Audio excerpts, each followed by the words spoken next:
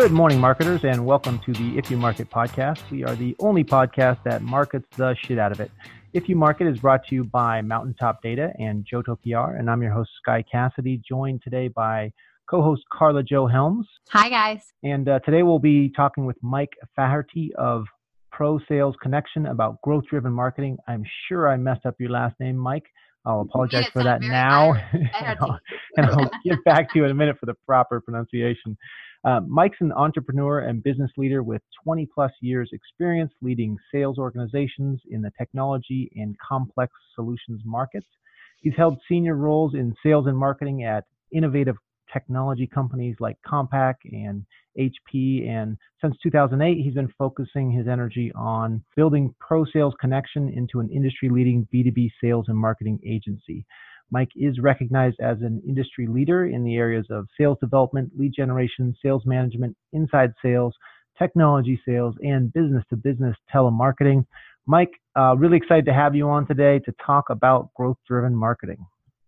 Thank you. It's a pleasure to be here. Yeah, me too. And it's all about sales. You know, I always say sales is part of the intelligent promotion cycle.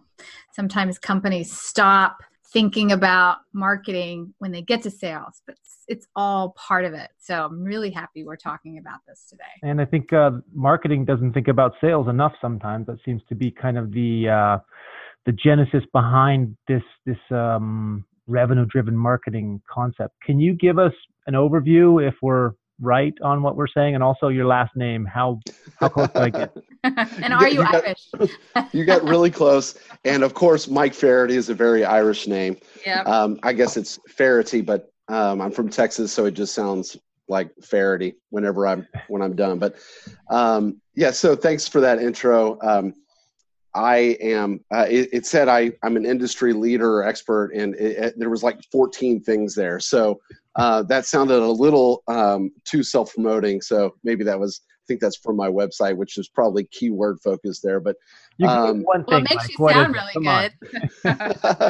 Well, I we certainly do have some expertise around here, and we are an agency. We're a sales and marketing agency. We really work with clients to help B2B companies who have complex and technical solutions. We help them build their sales pipelines. That's ultimately what we're about. There are a lot of great agencies out there who do a lot of really cool work. We're very specialized in that we love to start our process in the middle of the funnel, which is a rather unique approach. And that kind of leads into where we came up with this concept of fastest path to revenue. It was kind of born out of my desire to show results as quickly as possible for my clients. I knew that if I could help them generate revenue quickly, that I had a better chance of keeping them for the long term. Right? They pay you more. They would say this works. They're not going to fall off before you even get the sales cycle done, kind of. And when you say middle of the funnel for our listeners, delineate that for them, because everybody might have an idea.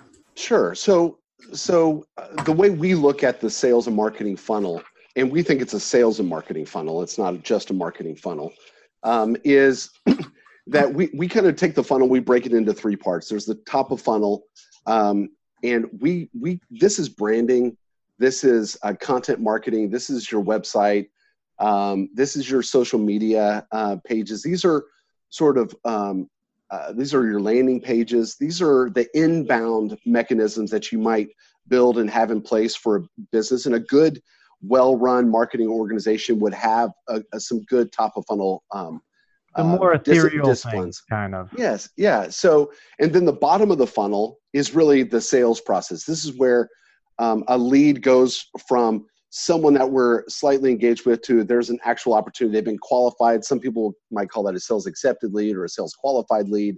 And now they're moving into an opportunity and through to close. So that's the top of the funnel, is sort of this broad branding inbound thing.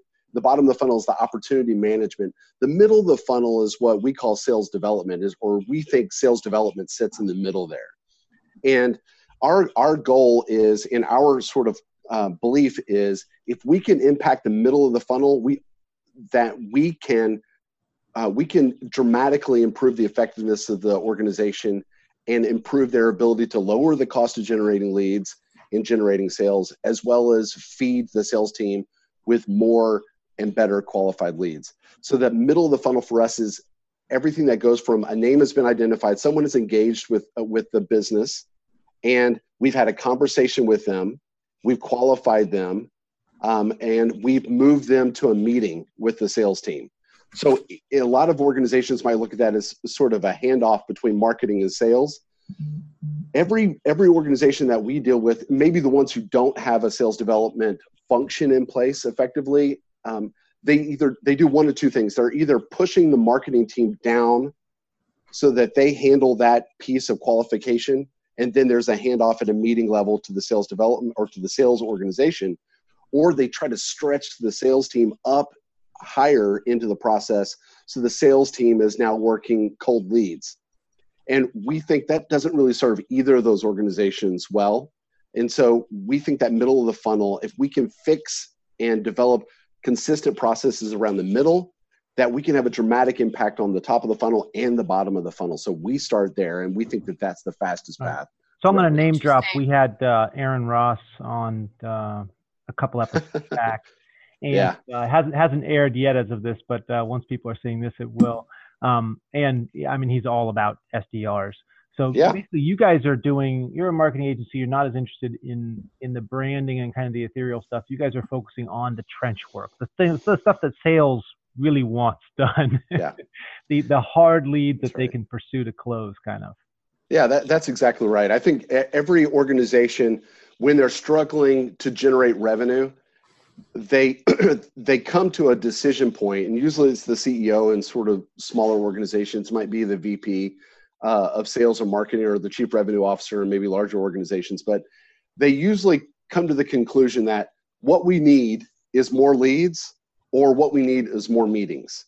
They usually, at one point in time, something in their background, their experience, the conversation causes them to come to a conclusion that I either need more leads or I need more meetings. When they say I need more meetings, a lot of times they'll find us, because that's really what we're about, is delivering meetings for our clients. We think, we don't think leads are as valuable as meetings are to a sales organization. It's a more qualified lead that's actually going to result in revenues. So the revenue driven, I suppose if you look at all your sales and you come back, you say, okay, what's the similarity? Very frequently it's, do you have that hard lead versus this person came to our website and left, and then you have sales guys pursue that, not going to close like a meeting set type of a lead. No, I mean, no business really needs website visitors. No business really needs web leads. What they need are opportunities, and they need revenue. Right. If that turns into sales, great. But if it doesn't, meetings do, for sure. Yeah.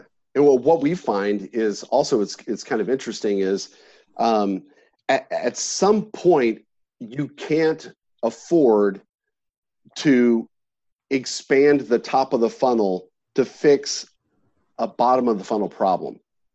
So if you haven't worked out how to move someone through the sales process, which we think starts in the middle and then moves down, if you don't have that piece optimized and really performing well and consistently, then you can't fix it you can't afford to fix it by adding more into the top of the funnel. You're like, well, we got 100 and that's given us one deal and we need 10 deals. I can't afford to generate 1,000 leads. I don't have enough money to do that. And you might not even have a large enough target market. The top of the funnel is so leaky that I mean, it's the middle there. When you have those hard leads, they just convert at such a higher rate. You can actually rely on it. You don't have all the weird fraud type issues.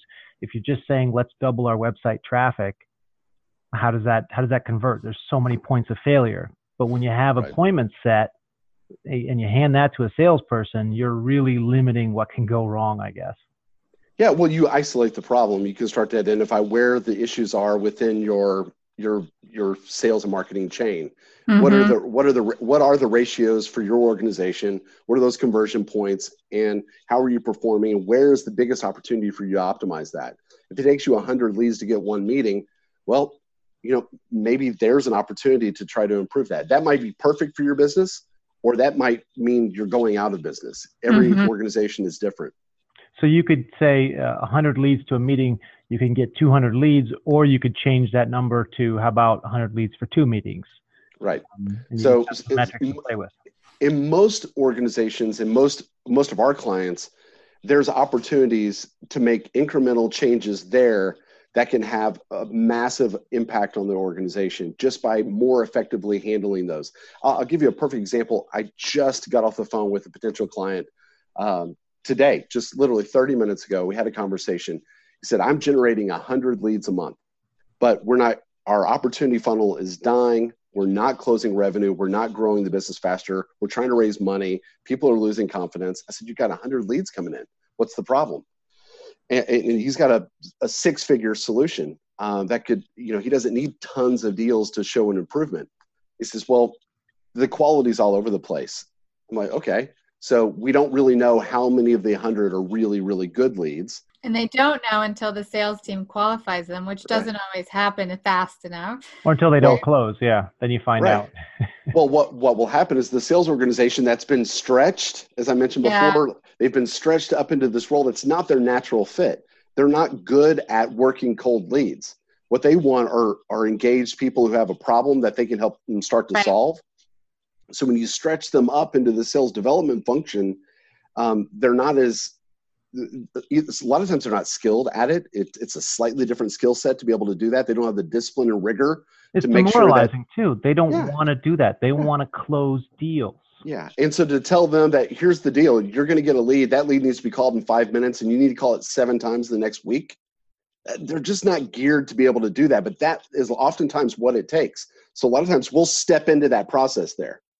What is your ideal client? I'm curious, like when you say, helping guys in this middle area, what would that look like? So one quick thing, Mike, ideal client, what it looks like. Let me jump in real quick. You said something that's always a trigger for me. You said you need to call within 5 minutes. And I know there's this stat out there that someone created that said it showed how the sales drop off when a lead comes in if you don't call within X amount of time. This podcast is about business to business marketing, and I'd like to put out my opinion on this, which I think is right because that's why I have it. And that stat is total bullshit for B2B marketing. Because if you're a consumer, then yes, if you don't get back to them within 5 minutes, they're going to buy the product somewhere else. But when somebody's looking at CRMs or whatever your B2B product is, their purchasing cycle is so much longer. That 5-minute window, if they come to your site and fill a form or they come to a live chat or something like that, it's not real. It doesn't exist. You've got to get back to them within 24 hours just for good customer service.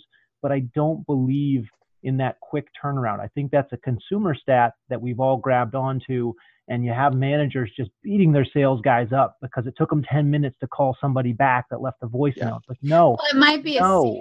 Every business is different depending on what they're selling, right? Right. But everybody thinks that's a real stat. You're going to lose 50% of sales. You don't get back to them in 5 minutes. So I've never heard 5 minutes, but So that's just illustrative, but I do think it's born in reality. So in a world where we're making thousands of phone calls every single day here at Pro Sales Connection, and and sometimes we're working our own inbound leads. And other times we're working leads that our clients are generating. And again, we've stepped into that process because we've recognized that the client isn't exceptionally good at actioning those leads quickly and actioning them thoroughly. And the marketing team, who's oftentimes our client, the one who's hired us, is looking to try to establish what is the true baseline. I'm generating leads, but I don't have enough data to know whether I'm doing it well or am I giving my sales team the information they need that can actually turn into a pipeline, or am I the problem? They're trying to figure out what the issue is. And one of the ways that we want to eliminate as many variables as we can for them. So one variable is we want to action those leads quickly. I know that anecdotally, we've got some data points here, and I'm sorry I don't have them off the top of my head, but we know that when we call clients faster, our connect rate goes up. Okay, right. So it's anecdotal right now, and we've got some data that supports that. But does that mean it needs to be 5 minutes? No, I don't think so. However, I do think that when people are when B2B buyers and B2B decision makers are in research mode, they're not just looking at your site and then moving on to do something else. They're going to leave. They're going to fill out a form. They're going to leave. They're going to the next guy. And they're going to do that. And they're busy, right? Do we all agree that B2B buyers and decision makers are extremely busy people? They're extremely busy. And once they go on to the next thing, it's like, even if you get with them, they might have to get back with you later, right? Well, they only have so many cycles for so many salespeople. Right. So if I can get involved and get engaged with them, they're likely to stop looking because they only have so many times to have so many conversations. So we think that speed and actioning leads is actually an important factor. I don't think 5 minutes is a magic number. So if I gave that impression, I didn't mean to, but I don't think that that's a magic number. It's a trigger for me. I would say if somebody calls you and you don't answer the phone, that's going to reduce your chances. If somebody comes on a live chat and they sit there for 5 minutes and nobody comes on, you're definitely shooting yourself in the foot. Somebody emails you and you don't get back to them for 2 weeks. Yeah. If you take, in my opinion, more than 24 hours, it's just bad customer service and the impression, oh, this company they're not interested. They're not going to work with me. They're not there for me. But if somebody leaves you a voicemail and you take an hour to get back, I'm like, unless, like you said, Mike, if you get back right away, they're at their phone. So they're much more likely to answer yes. And I would say that's a factor. Due diligence probably ends for most people as soon as they have a conversation with somebody. So like you said, a lot of us, we need to get 3 quotes, but as soon as you have a long conversation with somebody that seems good, you're like, you know what? I got other things to do. I don't need to go find. That's true. So true. We see that. We see that. Yeah. How would our listeners know, like, I really need to develop more of my sales development? What's an ideal, like, what are some triggers where they need to contact someone new or look at this or figure this out? Yeah. I think there's 2 scenarios where sales development becomes really, really important. The first is probably their biggest pain points too. Right? Yeah, right. So the one is I'm generating a volume of leads. Yeah. But this scenario we've already talked about. I'm generating a volume of leads, but I'm not confident they're being actioned thoroughly. And so I'm wondering what's really in there. I'm being told by the sales team that all the leads are crap, right? That we go through this as marketers, right? Hey, you sent me 20 leads last week. I called 3 of them. They were terrible. They were college kids that were doing research papers. I don't have time for that. Right. So we've all heard something like that. And that's real, right? So it is very real. But what the marketer is always concerned about is he or she knows in their heart that there's 17 more that they didn't call, and there's probably 5 really good ones in there somewhere. Yeah. And so how do I prove to the sales organization that there's 5 good leads in there, but you have to call the 20 to find the 5? Like, how do I so the volume solve that is problem? Up, but the quality is an unknown quantity, and it's really not even realized. Right. So if you think the sales organization isn't thoroughly working the leads, and if you've got questions about the quality and you're getting anecdotal feedback from the sales organization that the quality is bad, but you're not 100% convinced, that could be a great opportunity for us to step into that gap and say, look, we're going to put everyone through a disciplined and rigorous process, and we're going to give you real data. We're going to come up with 3 conclusions after we engage those customers.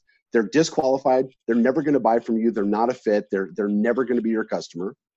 They are qualified and they're ready to engage the sales organization. And we're going to schedule a scheduled meeting on your calendar in Outlook with an agenda, and everyone knows why they're there to meet. And then the third scenario, which is they need to be moved. They're a fit, but not right now. And they need to be moved into a nurturing cycle. And so the marketing team can take those leads back and figure out what they need to do to warm those leads up and nurture those leads through a process until they're ready to engage. Got it. That's extremely exciting to a marketing organization to know that I put 100 in, I get 100 answers out, and I can measure that, and I know what I'm dealing with. So that's one scenario, not to give you too long of an answer. But that's probably the biggest pain point. Yeah. So for larger, more mature organizations, that's really, really common. Yeah. Our other target customer that we do a lot of work with are sort of these emerging companies. Yeah. We call them sometimes emerging enterprise clients. These are people that are small right now, but they have aspirations of being very large. They're past proof of concept. And they're beginning to scale the business. They're usually run by the founder. They're maybe at a few $1 million, $3, $4, $5 million in revenue. They've hired 1 or 2 or 3 salespeople who are gray-haired industry vets who have a Rolodex, and so they've got their team, and that team has now worked through their entire network and the pipeline is built up, but the CEO can see around the corner and see that the conversation rates are going down, the pipeline trend is starting to go down. Revenue might be going up because we're still closing that pipeline, but these guys have sort of exhausted who they already knew. And they're starting to panic that I need to put fresh things into this pipeline. And so they go to the approach the sales team, they get them together one day and they have a rah-rah, say, hey, here's the deal, guys. We need to start doing more prospecting. We need to start outreach to customers. And those guys look at them and go, sure, we'll do that. Yeah, no problem. Yeah. How many cold calls do you want, right? So, and if those of you who are just listening to this, I'm shaking my head no. So, they give a mixed message, right? I want to do it because it's the right thing to do for the business, but hey, man, I've already done that. I've got the gray hairs to prove it. Yeah, and again, throwing back to, you're talking so much about the sales development position. Something that Aaron Ross said the other week was, he said, your first salesperson should spend half their time as an SDR. Your second salesperson should be an SDR. He said, having 2 salespeople and 0 SDRs, you're wasting your salesperson. If your salesperson's good, if you have 2 people who are in training, he didn't say this, maybe I'll say 2 people who are in training, maybe you're going to have them both doing both tasks. But if it's already a proven salesperson, if it's not just somebody, straight out of college, straight out of high school that you're training to do the job, have them sell, have an SDR, supercharge that salesperson, keep them happy, let them close deals. Like that's what you want them doing instead of cold calling. Nothing wrong with cold calling, just don't have somebody who's not a cold caller doing it. No, I would 100% agree with that. The way I've always kind of phrased that with our clients is, look, let's bury your salespeople, right? That's when when it's time to add another sales guy. Just you don't bury hire him in work, right? Yeah. So you don't hire a sales guy to build a pipeline. Yeah. You hire a sales guy to work and close a pipeline. Yeah. Right. And so we need to put that guy, we need to bury him. And that's when it's time to hire that next sales guy. And a lot of times I give that advice to entrepreneurs who are founder and they're the sales guy to get started.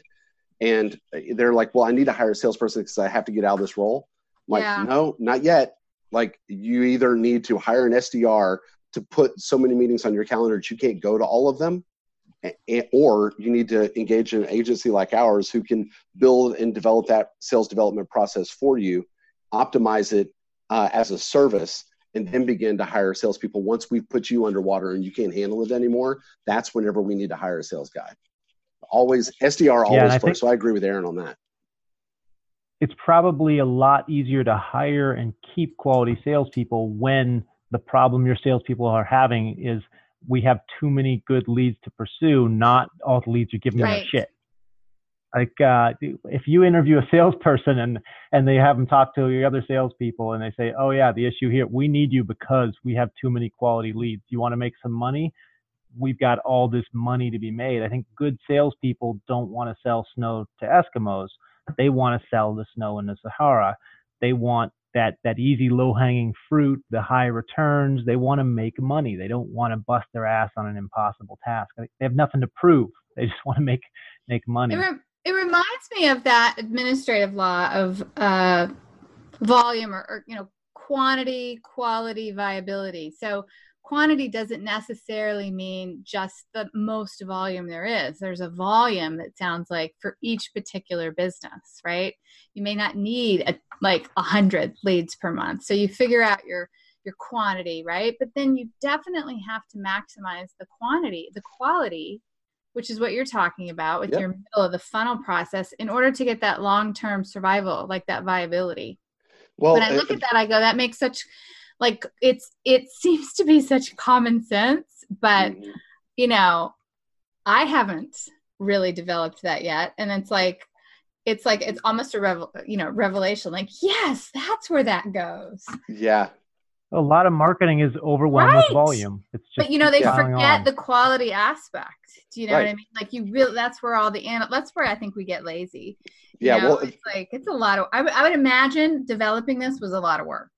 Well, it's taken 11 years to really figure out what these dynamics really are. And so it does take some time. And I think that gets back to that kind of that concept that I shared with you a minute ago. It's like oftentimes you can't afford to scale the top of the funnel. You can't, no. But So, that old expression, if all you have is a hammer, everything looks like a nail. So if all you know how to do is build top of funnel, if all you know how to do is build the top of the funnel, then I'm going to kill that mosquito. Where's that damn hammer? Right, exactly. So that's where you go with that, Let's right? get the sledgehammer out. Yeah, exactly. So what we found is something we haven't really talked about yet is, so there's enough. So it's important. The middle of the funnel is good for very quickly getting to the fastest path to revenue, right? So that's important, but it also serves another purpose.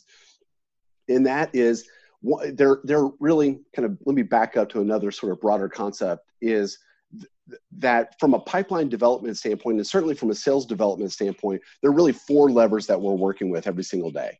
And there's only 4 levers. What are they? Those levers are, who we're going to contact, our audience, our list, however you want to phrase that, right? So who are we going to contact? What is the volume or the level of activity that we're going to create around reaching that audience or that list? What is the message that we're going to share with them? What's our offer? What's the message? What's the value proposition that we're going to share with them? And then how do we deliver that message? So when we're looking at a program that is working or not working, and we want to analyze how well it's doing, we look at those 4 things. So if it's not performing as well as we wanted to, hey, let's start with the list. Do we feel like the list is good?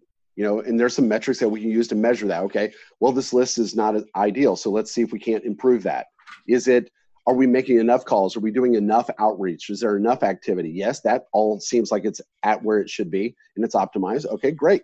What is the message? Do we have a powerful message that causes people to respond with, oh, that's interesting, I need to hear more about that, right? So how compelling is our message? And then what's the delivery? And a lot of times that's a rougher one to quantify, because that might be the tone of voice. It might be the age of the person making the phone call. It might be the sex of the person making the phone call. It could be a lot of different factors going into that. How cheerful are they? How serious are they? Right? How confident are they in delivering the message? So we've got this delivery thing that's a real factor that can impact the success of the program. So when we look at all 4 of those dynamics, we go, okay, so we take these levers and we kind of tweak them here and there. And we go, okay, yeah, we got that one just about where it needs to be. Now let's look at this one here. And we can improve the overall impact of the organization, or of not of the organization, but of the program for our clients. So when we do that, one of those so kind of getting to my point, message, right? So message is such a powerful thing. Yeah. It's such a powerful thing. So we feel like by concentrating and starting with the sales development piece, that we can define what message works faster, because we're engaging with real people that are considering or might consider using your product or service.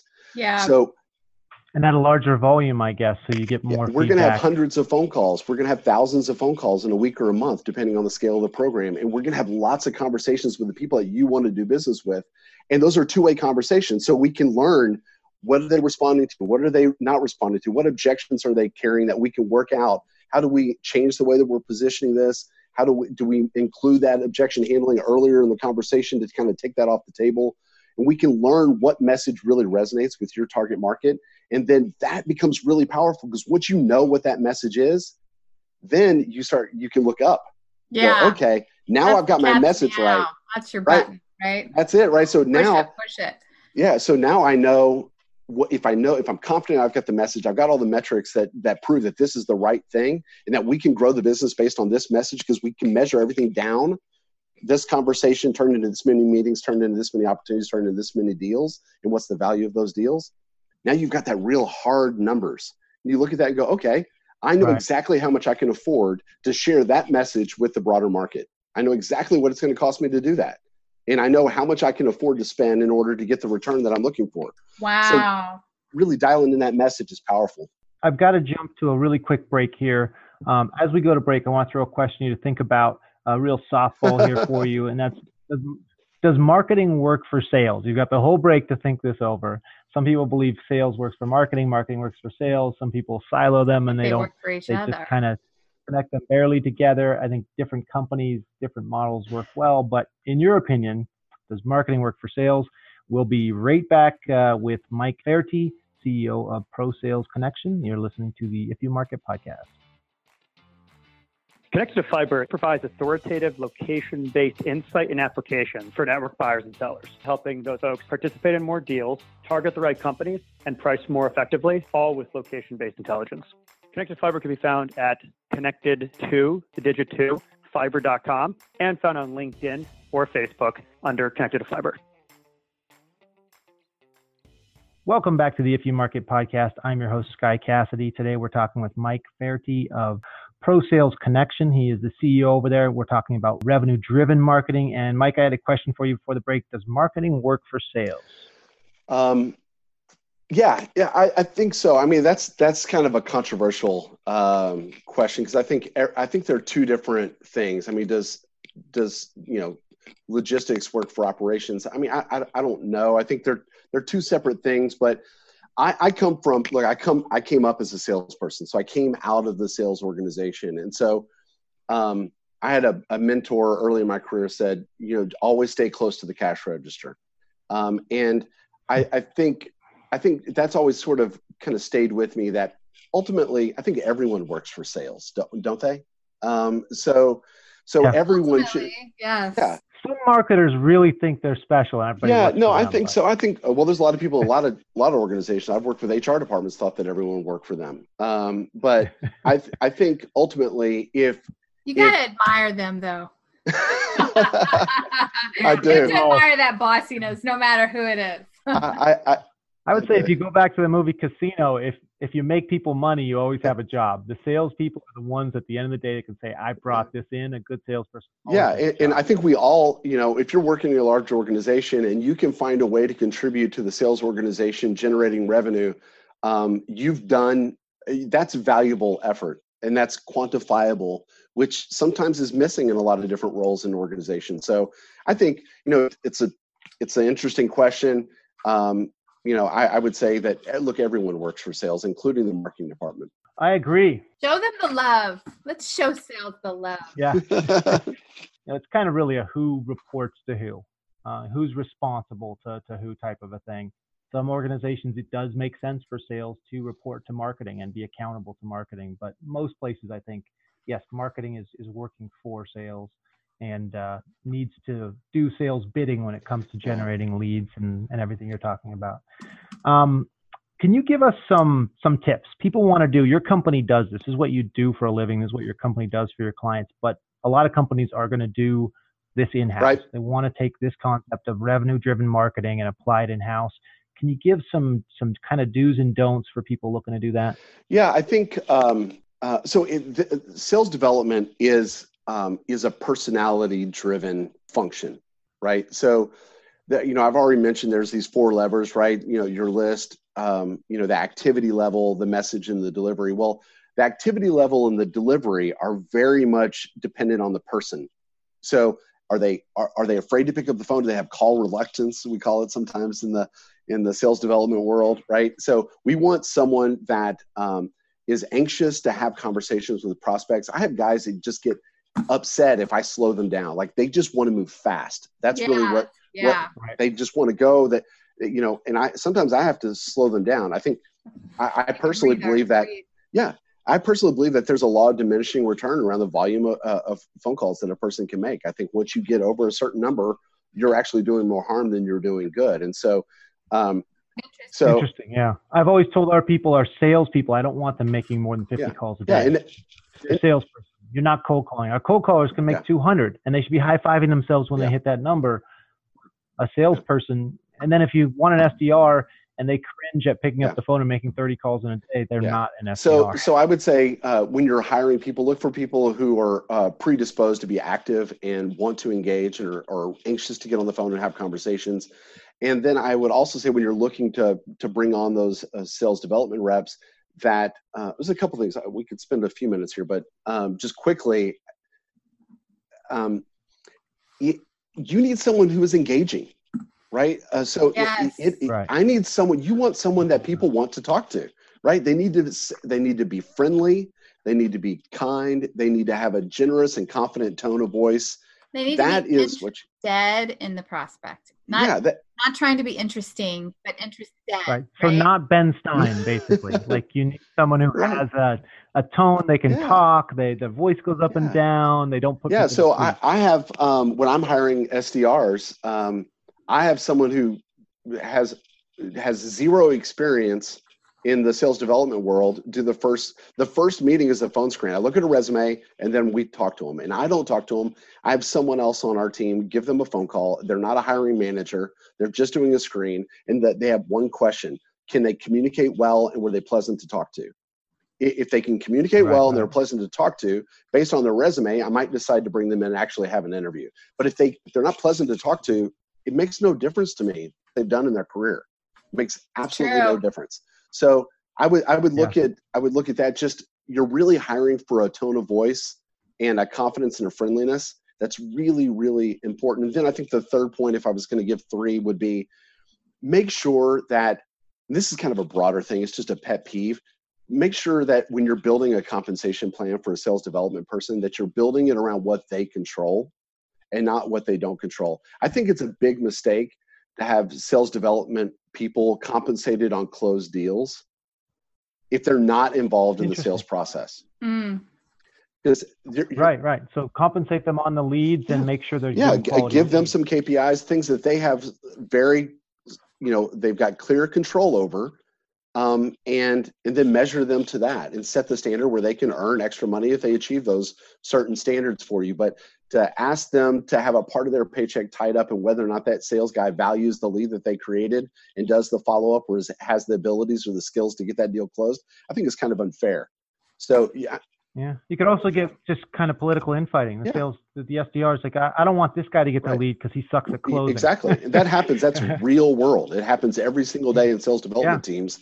I think it's kind of a mistake. So there's a couple points. Instead of worrying about generating leads, they're worrying about who's going to get it, what's going to happen with it, all this other stuff that's their focus. Well, I've seen sales development reps who will call back behind a sales rep to find out, hey, what happened on that call? Did he show up on time? I mean, whoa, that is not the culture you want. And that can hurt the sales process. Yeah. Interesting. Now, do you think sales development reps, should they be progressing on to a sales position eventually? Should that be something that's part of the incentive is to get there, or are they lifetime SDRs? I guess it depends on their goals and career goals and what they're good at, huh? Yeah, I think it can. I think, that's interesting you asked that question, because I was actually going to add that, but I decided to let it go. When we were talking about who works for who, the marketing team work for the sales team or vice versa. And so what we find, it's a really interesting conversation when you talk about sales development, because in some organizations, sales development is inside the marketing team. Another organization, it's seen as kind of a junior salesperson, and they're meant to grow, quote unquote, into sales reps, right? It's a proving ground for becoming a salesperson. It's a farm league, right? So I personally think that, I don't think there's a right or wrong answer there. I think it's very reasonable to think that a sales development person could develop their skills and grow into a salesperson who's managing a territory or managing a book of accounts. I think that's very reasonable. I also think that there are a lot of really good sales development people who want to be sales development people. And I think they're stabilizing to an organization. So I think an ideal organization has a little bit of both. It has some people that are looking to try to, use this as a springboard to the next thing. And other people within the organization are sort of the constant that allow you to sort of fold in and bake in new people, and they know the culture and they know the expectations, and they can coach and mentor people. It could be a really good hiring pool for sales. Right. So if they love that job, don't promote them I've built my business. My guys are never going to be account managers. So I've built my business looking for the ones who are like, I know it's weird, I just want to do this. I'm like, great. Because they're winning at it. Yeah, do this. Yeah. If this feels comfortable to you, we've got a place for you on our team. Yeah. Fantastic. We're getting really close to the end here. I want to make sure we get everything in. Somebody looking to develop this strategy, the revenue-driven marketing, the middle of the sales funnel strategy to make sure their marketing is focusing on generating hard leads that close. Are there any specific techs out there that they should be using? MarTech, sales tech that they should. Well, there's a lot of different things that can be used, but I think fundamentally, you can't do this well unless you have a CRM in place. And it seems strange. It's 2019 now. People really not have a CRM? Oh, I talk to them every single day that we just haven't got to that yet. And so I think it's step one. When I'm talking with early stage business guys, who are sort of in the minimal viable product stage, who are looking to try to grow their business, that's my first thing is, hey, let's get a CRM in place. That needs to be the foundation for everything else that you do. You need to be developing a list of people who might consider buying your product. Where are you going to put that? Okay. And putting it in MailChimp, that's fine if that's what you want to use for sending email. But I think that data is better served inside a CRM where you can begin to grow it and expand on it and complete it over time. And really see the sales stages and opportunities, right? So I'd say salespeople in general hate CRMs. They hate entering the info that the rest of the company is asking them to enter. They hate it. Yeah, if they don't have a CRM where all the contacts are, then they hate that even more. So they hate that even more. I think, it's 2019 again. I think that most enterprise level or successful B2B sales guys are maybe they're not selling enterprise, maybe they're selling into SMB, but they're a professional sales organization selling a complex or technical solution. They recognize the value of organizing their data inside a CRM. I think that, I've always said, I think a salesperson can really effectively manage probably 15 relationships in their inbox. You get past 15 and you're dead in the water. You're going to drop the ball. And it takes quite a skilled person to manage 15 relationships just using Outlook. Yeah. They think they can. They think they can remember it. We always tell our guys, they think they have a great memory. It's like the waiter who thinks, I don't need to take everybody's order. There's 15 people at this table. Right. I got this. Everybody gets the wrong thing, the wrong time, wrong table. And you can't afford it. Force yourself to do that. You don't have to remember everything, manage things. Just get a CRM. Absolutely. And I think when you have a CRM, we're big fans of HubSpot. We think HubSpot, we love that it connects the two organizations that we're talking about. We love that the CRM is connected to the marketing technology, the marketing automation platform. We think that makes a lot of sense because we think those organizations are connected, and they're connected right at the world that we live in the middle of the funnel. So HubSpot is a great tool. It's a great one to get started because it's free as a CRM. If you're an early stage company, it's a great place to go. If you want help with that, give us a call. Yeah. If you're early stage and you don't have a CRM, if it's just time, they're pretty simple to implement these days. You only have a handful of contacts. I guess reach out to Mike. He can probably help you get the contacts into the system if that intimidates you. But so being organized is such a big benefit to your salespeople when the amount of free time they're going to get to actually sell when they're not opening because you've got SDRs or you've got a company like Mike's that's handling that process. And you have a CRM so they can move through the stuff they need to. Everything's there. They don't have to search through their Outlook or whatever they're using constantly for every single call. It takes forever. This has been awesome, Mike. I want to make sure we get a couple things out of the way here. Is there anything else you want to put out there about revenue-driven marketing? Well, sure, no problem. Yeah, so we've been building on this concept of growth-driven marketing for the last 11 years, and we figured out some things along the way. So we'd love to share what we've learned. We've created a short, free 5-video educational series that just kind of talks through the foundational elements, what needs to be in place to do this, how to do this, and how to do it well. We've got that available on our website again for free. Just go to prosalesconnection.com/growth. So prosalesconnection.com/growth. And you can kind of enroll in that program and get those videos. They're kind of down and dirty, quick videos that kind of break down this process and kind of walk people through it so they can get a little bit more information.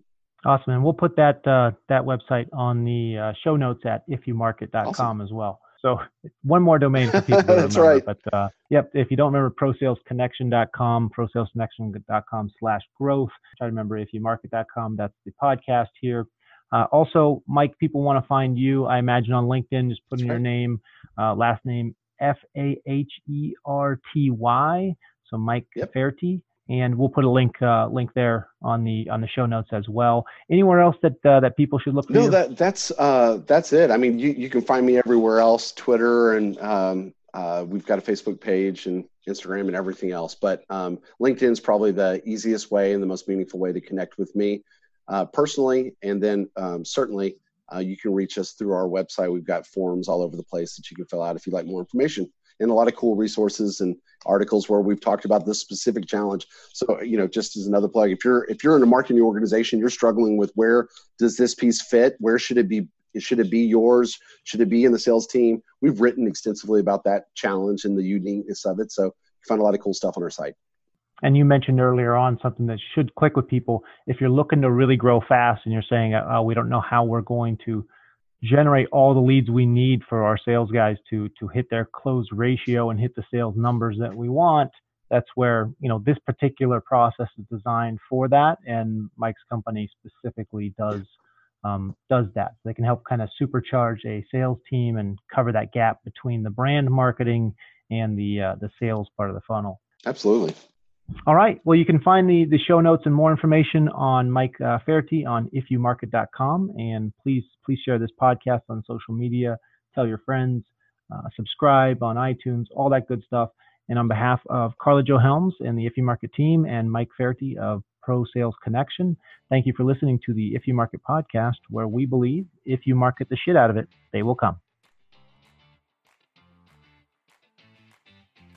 The If You Market podcast is brought to you by Mountaintop Data. And at Mountaintop Data, we're all about data for B2B marketing. Our goal is to improve the quality, depth, and coverage of our clients' targeted marketing data while removing the technical pain of accessing and implementing data. We help with everything from new target contacts to appending and cleaning existing data, all with the goal to free you and your team up to focus on creating great marketing experiences. Check us out online at mountaintopdata.com and sign up for our new Top Data Search tool and get free access to search our database of over 30 million business contacts. Use the code #IYM when signing up and get 200 free credits.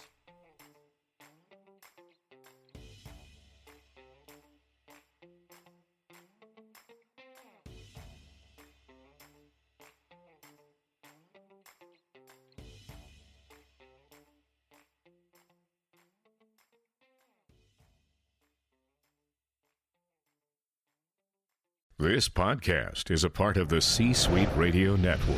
For more top business podcasts, visit c-suiteradio.com.